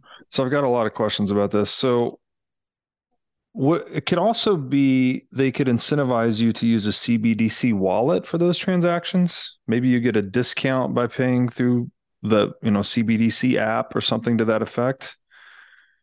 And then attaching that to I just digital don't know. passport and all of that. Do you think they do that? See, that's still, unless the point of sale changes from where it is right now, that's still just going to give them the same info that Wells Fargo has, which is vendor and the debit to your account. Right. Like, it's not going to give you, if you go to Cheesecake Factory, it's not going to give the central planners the information as to whether you ordered spring rolls or a filet mignon or a salad. Yeah. Okay. Well, that's really scary, because that sounds almost like Mark of the Beast type territory, where either you get the chip or you get the biometrics or something, right? And then you get a centralized ledger of all that data. That's just very nightmarish. Okay. Another question. What do you anticipate, or how much resistance would you anticipate there being from the commercial banking system to this centralization? Because this is going to eviscerate the business of a lot of commercial banks. No, I think they're going to love it. And so why? Because I think it's their retail lending profit is going to be identical to how it is right now, or the system of them making money is going to be identical to what they do with mortgages and Fannie and Freddie.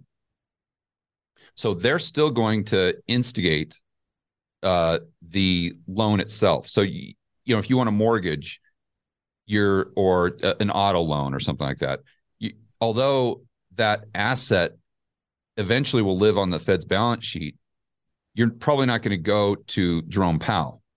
What's going to happen is you go to your local bank and you say, hey, I want an auto loan. Mm-hmm. And they say, okay, great.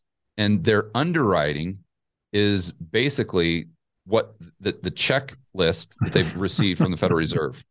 Just like now, their underwriting for a mortgage with most of the big banks is just a checklist they get from Fannie and Freddie. So you're going to get a massive credit expansion on the back of this, because they're not taking the risk. And it'll be a credit. Yeah, because the bank, what do they care? They're just like a mortgage. They're unloading that thing before the ink's dry.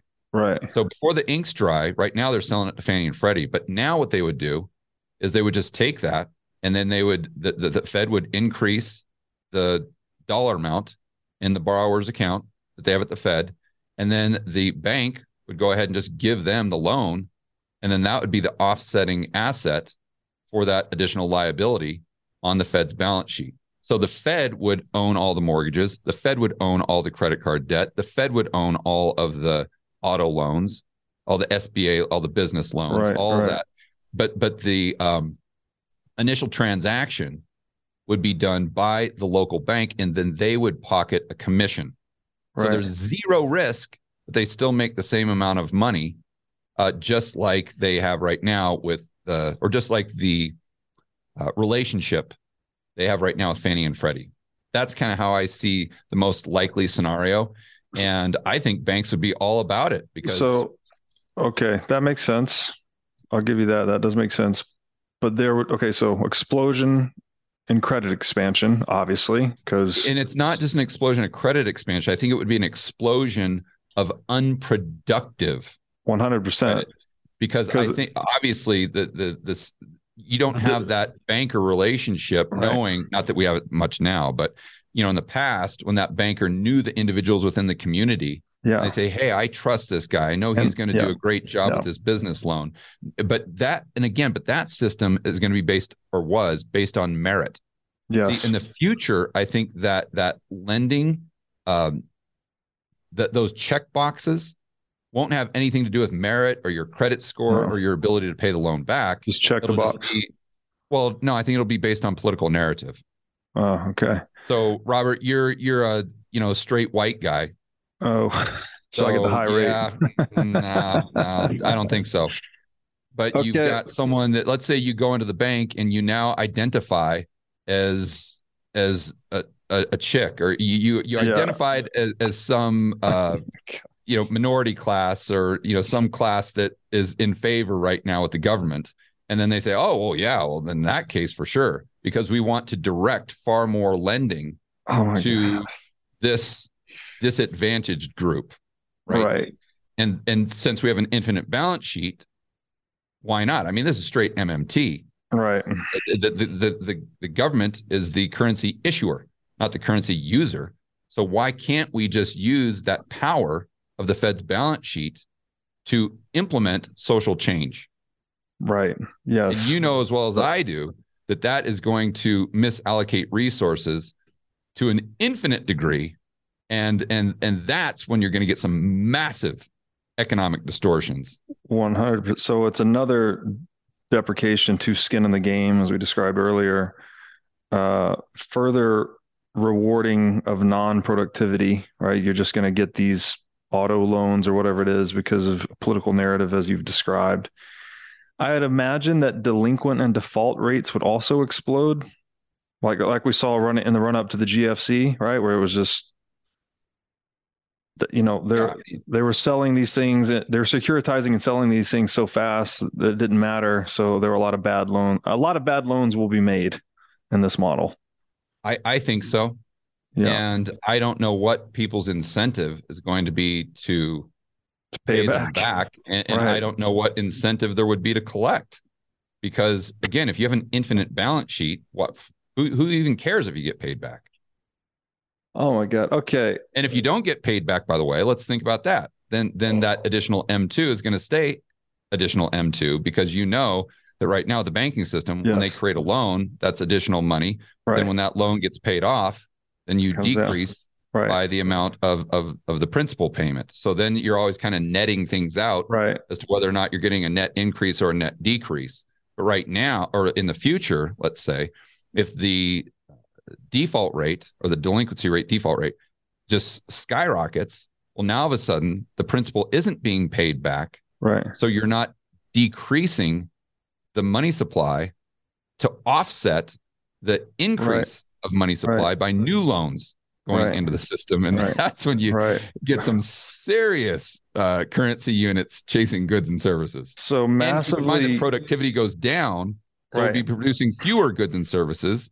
That means the ratio between even currency higher units and goods and services actually becomes more extreme. Massively and permanently inflationary. And also, bank reserves would then effectively be legal tender, which is what Lacey Hunt said was hyperinflation of US dollars stage one. Yeah. And Bitcoiners should really be able to understand this concept, because not that they're not following the conversation, but one of the main components there, if Bitcoin is money, is that there's really no distinction between base and broad. Yeah.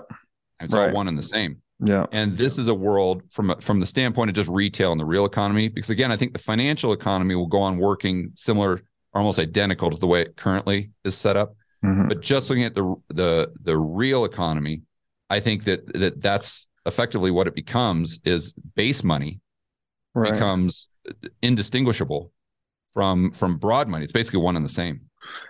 Yeah, well, I mean, I think all of this bodes extremely well for hard money assets again, right? You've got massive and accelerating credit expansion. You've got bank reserves or legal tender. Every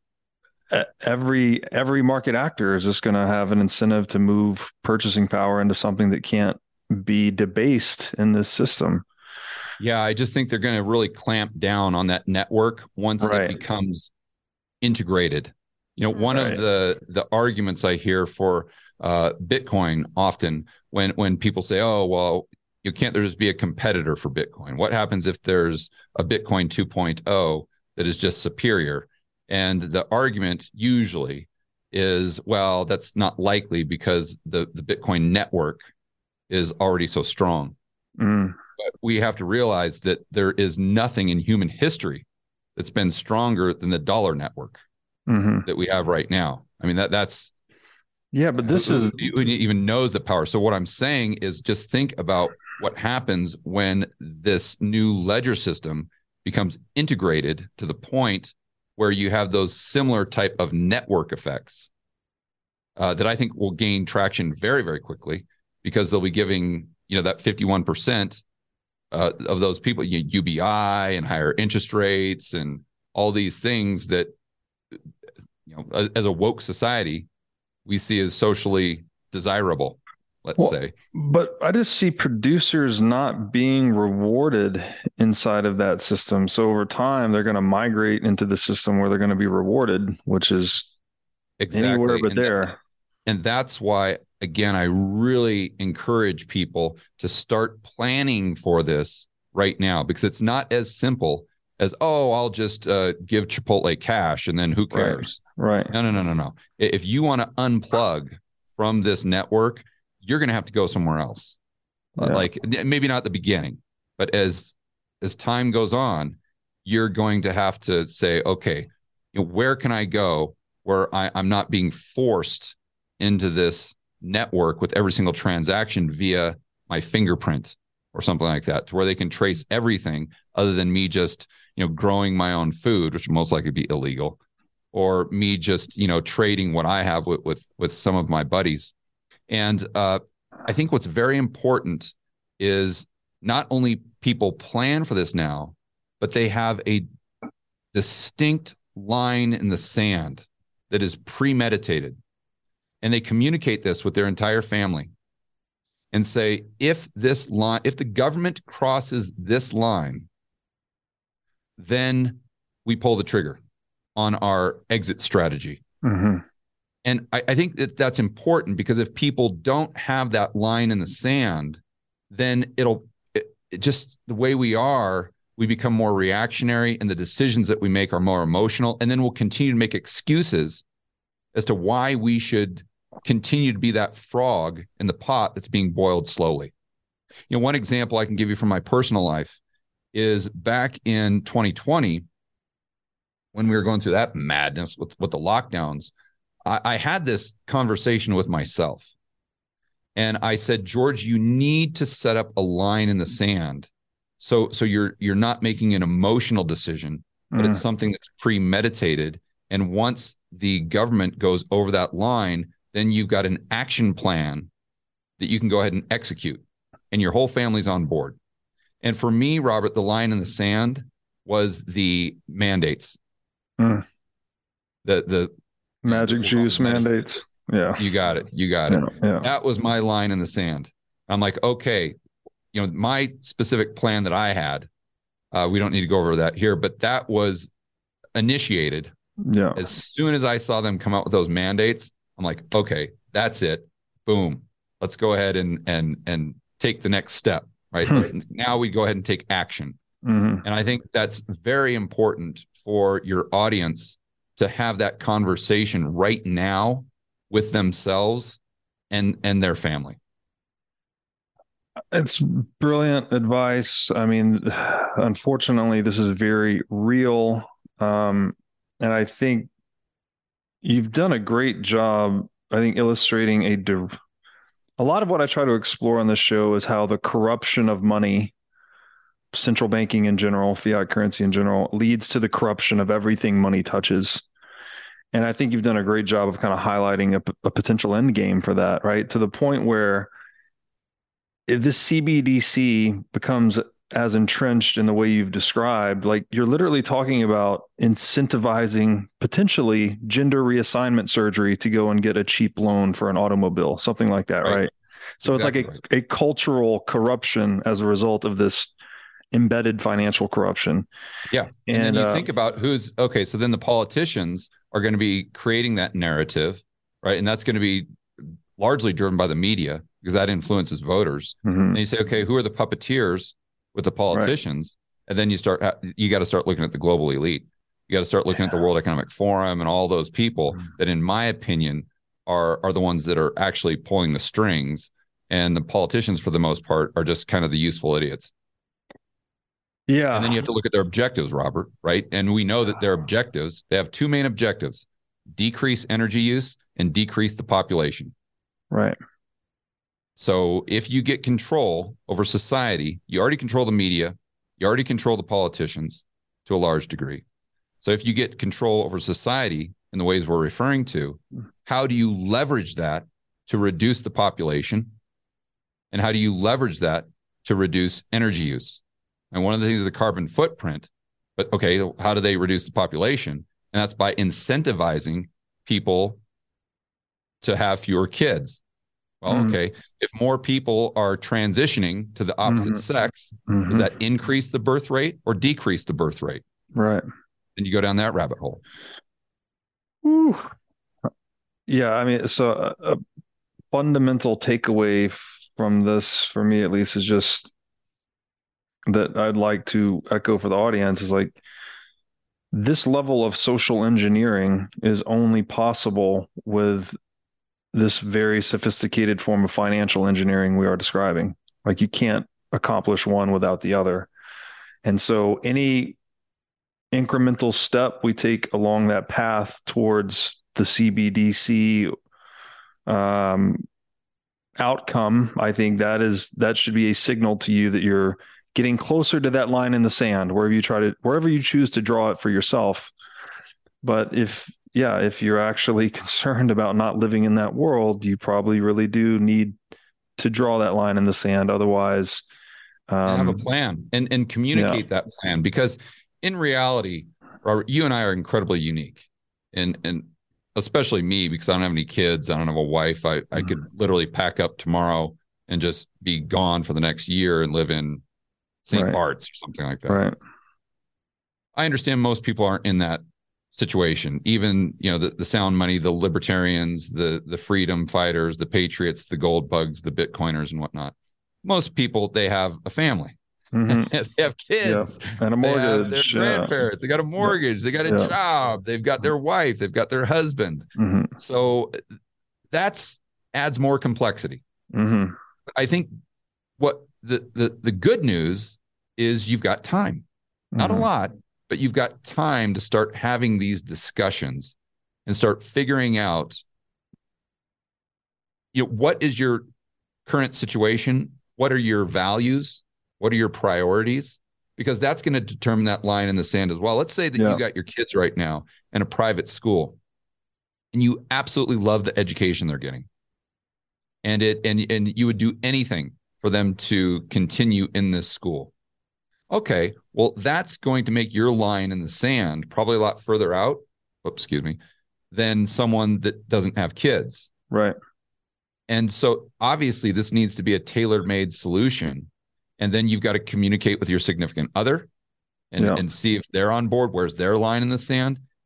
You see, that there's a lot of planning that needs to be done. But I think that so many people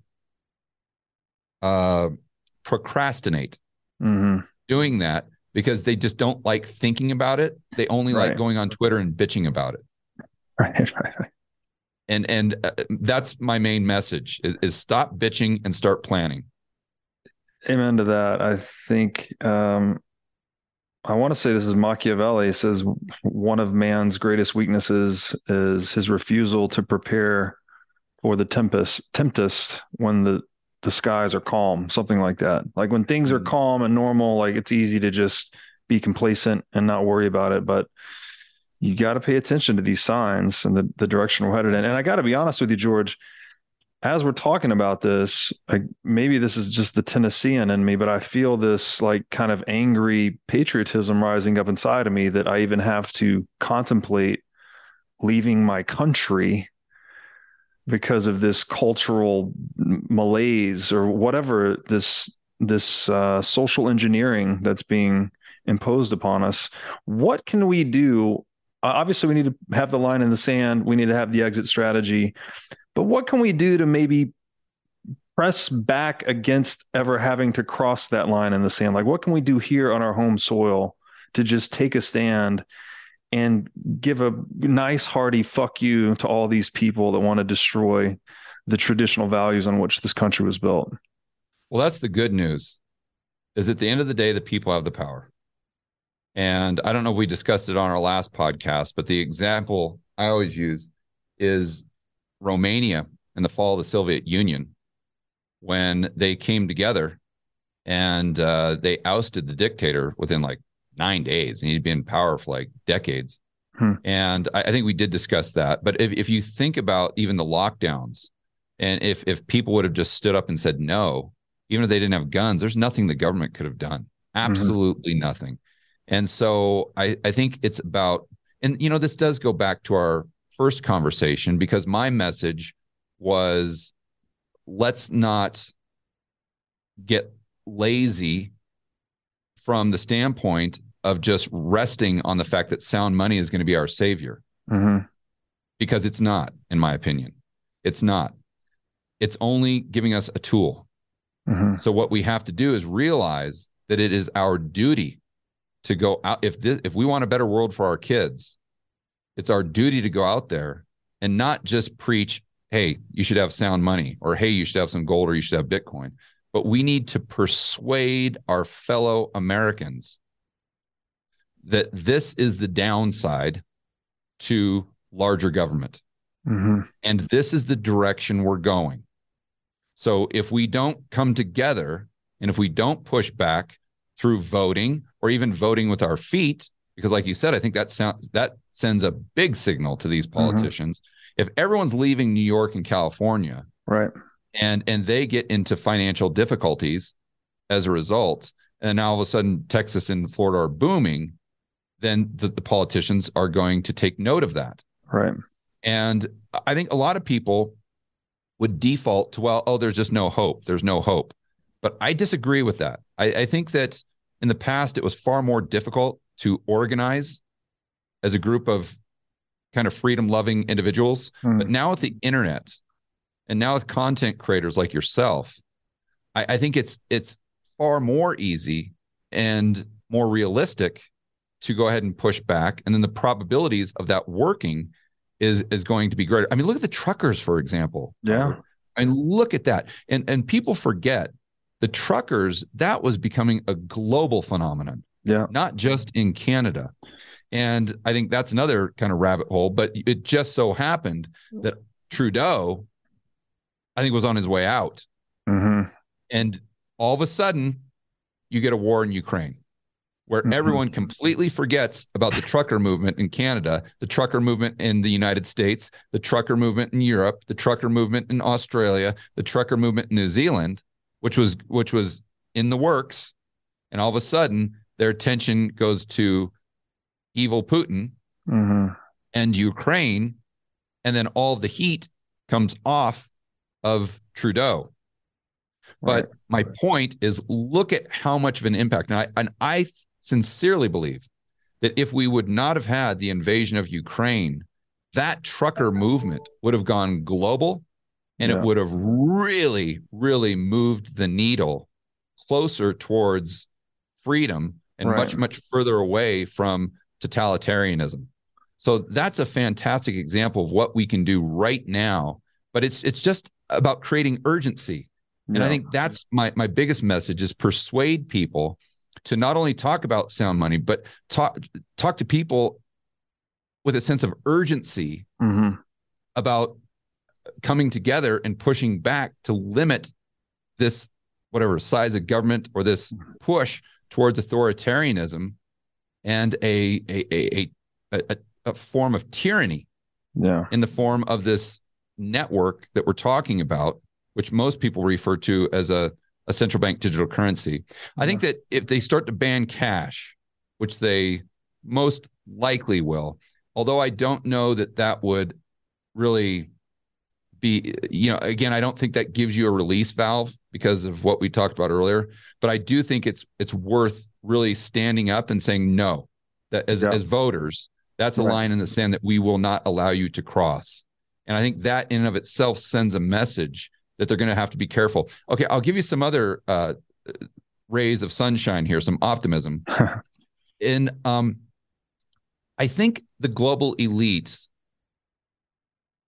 got a little too confident during the cerveza sickness. And so they tried to push these mandates, as we all know. And remember at the beginning, most people were like, whatever. I'm 50 years old.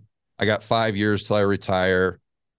I'm not going to be a stand-up. I'm not going to be a patriot. I'm not going to be a freedom fighter. Just give me the stupid jab and let me get back to my daily life and picking my kids up from school and watching the football game on Sunday. And that's when those mandates really started to gain traction. We saw that with the airlines, and we saw it with the federal employees and all of these things. And then I think the global elite said, okay, we've conditioned them to accept this in their own life. Now let's take the next step and push it on their kids. So now all of a sudden it's mandatory for your kid to go into a restaurant in New York City that they have to have the jab, or maybe in some cases to go to school, they have to wear a jab, or they have to wear, it starts impacting their 2-year-old or their 5-year-old. And I think that was the line in the sand for society at large, where they said, no. You can make me get it all you want, but you are not going to force this upon my kid. That's the line in the sand. And I think that was the turning point where people started to push back enough where it really made a political difference. And the reason I'm bringing this up is because you can see the global elite themselves fall victim to hubris.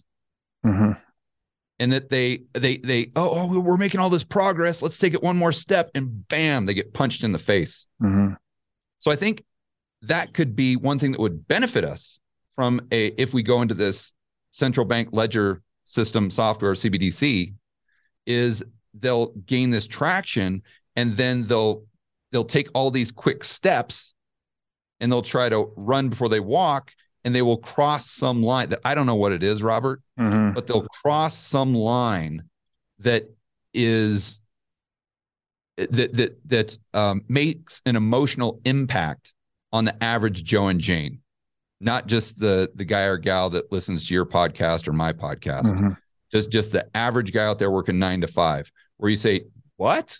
You're wanting me to do, huh? No. And usually that involves kids. Yeah. So we'll have to see how this plays out. But I think that one of our greatest assets, our greatest tools, is the hubris and the arrogance of our global elite opponents. Beautifully said.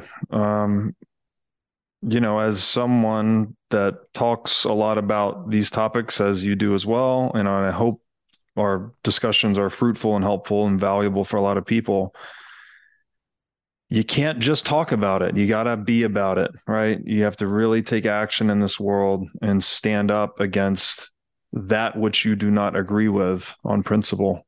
And I think the way people do that is everyone's, some people have 5 minutes a week. Some people have 5 hours a week. Everyone's different, but at least, try to start talking about it in a non-obnoxious way, maybe to your significant other and your kids. Start there. And then maybe once you make some headway, maybe start talking about it on your lunch break with your coworkers at Home Depot or whatever. And just kind of plant the seed. And that's one of I think one of the best things about Bitcoin is you sink the hook with people thinking they can use this as a get-rich-quick scheme. But once they dive down the rabbit hole, maybe they're initially interested because they want to get rich quick, but then they start getting into the fundamentals of what we're talking about. And then it opens their eyes up to this entire conversation. And now all of a sudden, just because you planted that seed with that coworker at Home Depot, 3 months later, now they're subscribing to Ron Paul's podcast or like that. And so I think that, so many people say, well, what can I do? What can I do? I don't have a podcast, or I don't know. That's something that everybody can do. Just start at your family. And then just as your circle gets wider and wider, just keep pushing it. So your family and your friends and your coworkers, maybe the people at church. And then that's how I think in aggregate total, if everyone can reach 2 or 3 people, that makes all the difference in the world. Yeah, I completely agree. We all start in Bitcoin, at least, with Bitcoin number go up, right? That's the hook. That's what draws you in. But you can, if you stick with it long enough, you reach this point of becoming radicalized on state power go down, right? And that's what's really important for human flourishing. It seems like that most of the atrocities we've seen across history is when the state becomes too big, too arrogant, too hubristic, and tyrannical ultimately. And I guess it's our duty at this point in history to kind of take our own stand. And I think it's also our duty to make sure that our fellow citizens don't demand that tyranny. Right. I mean, we go back to the lockdowns, Robert, and people were demanding that the government lock them in a cage. It blew my mind. So let's just start by making sure people don't demand tyranny. Yeah. Once we get to that point, then we can work on the other parts of a top-down tyranny. But let's prevent it from being bottoms up. And let me tip my hat to you once again, because you were very outspoken during that saga, and very important work you were doing, just to stand up and say, fuck you, not doing it. Right. Not only did you draw your line in the sand, but you were very vocal about it. And so I commend you for that. Thank you. On the truckers piece, I wonder if the trucker protest that started in Canada that was catching fire all over the world, a big part of breaking that was the seizing of their bank accounts, the freezing of those assets, and the freezing of people that contributed to the protest, the freezing of their assets. I can't help but wonder what would have been different had we been on more of a Bitcoin standard at that time. Like, the state would have been much less capable of shutting down that movement. Assuming we didn't have the network set up yet. Because remember, it's not just in a central bank digital currency. It really has nothing to do with the currency. It has everything to do with the network. And if the authoritarians can lock you out of the network, you can't buy anything, regardless of how much money you have, even if you have access to your bank account. Because again, you give your fingerprint, and all of a sudden the red light comes up and says that they can't sell Chipotle to you. Right. Well, I understood on that, but there would have at least been a parallel system in place, right? Where people would have had some Bitcoin and could have transacted with one another in whatever limited economic capacity there was available. Yes, there would definitely be a black market. Yeah. That would. But that's another thing that I think people should prepare for, Robert. And I'm glad you brought this up. And I know we're kind of running short on time here, but I'll try to summarize quickly.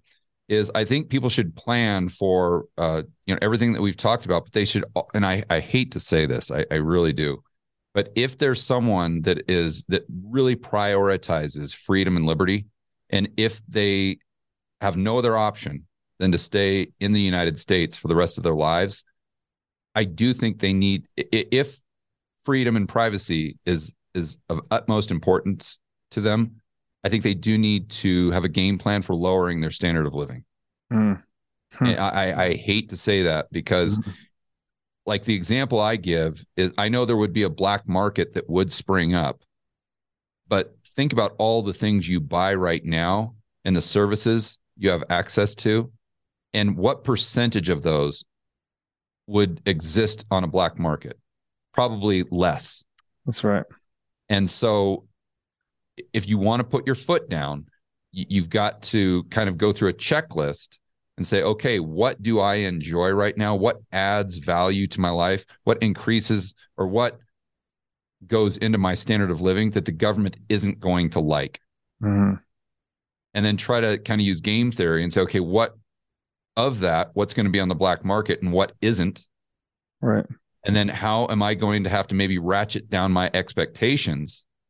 And maybe I should start right now by changing or trying to change the things that bring joy into my life, and maybe allocating a lower percentage to material things and maybe a higher percentage to, you name it, friends, family, human relationships. I remember there was a singer that I really liked growing up, and I went to see him in concert one time in Vegas, and he was telling a story about when he was a little kid growing up in Greece, and one of the best lessons he learned from his father. And he said that his father took him up right at the break of dawn in the morning, woke him up, maybe he was 10 years old, and he took him to the highest little hill within their village. And he took him up there just as the sun was coming up over the hill so he could see the sunrise. And he told the kid, if this makes you happy, you're going to be a very happy man the rest of your life. And I always remembered that. And I think that maybe this will be a blessing to a lot of people, that it will remind them of what's really important. That is as good of a place to end it as I think we'll ever have. George, fucking great conversation. Yeah, as always, buddy. Yeah, really appreciate this. Please tell my audience where they can find you on the internet. You can just type my name anywhere, George Gammon, Gammon, YouTube. I'm probably going to do less on Twitter in the future, but YouTube, you can find me, where my podcast is Rebel Capitalist Show, and that's on iTunes and all those things. Awesome. George, thank you so much. Look forward to seeing you soon, my friend. Awesome. Thanks for having me.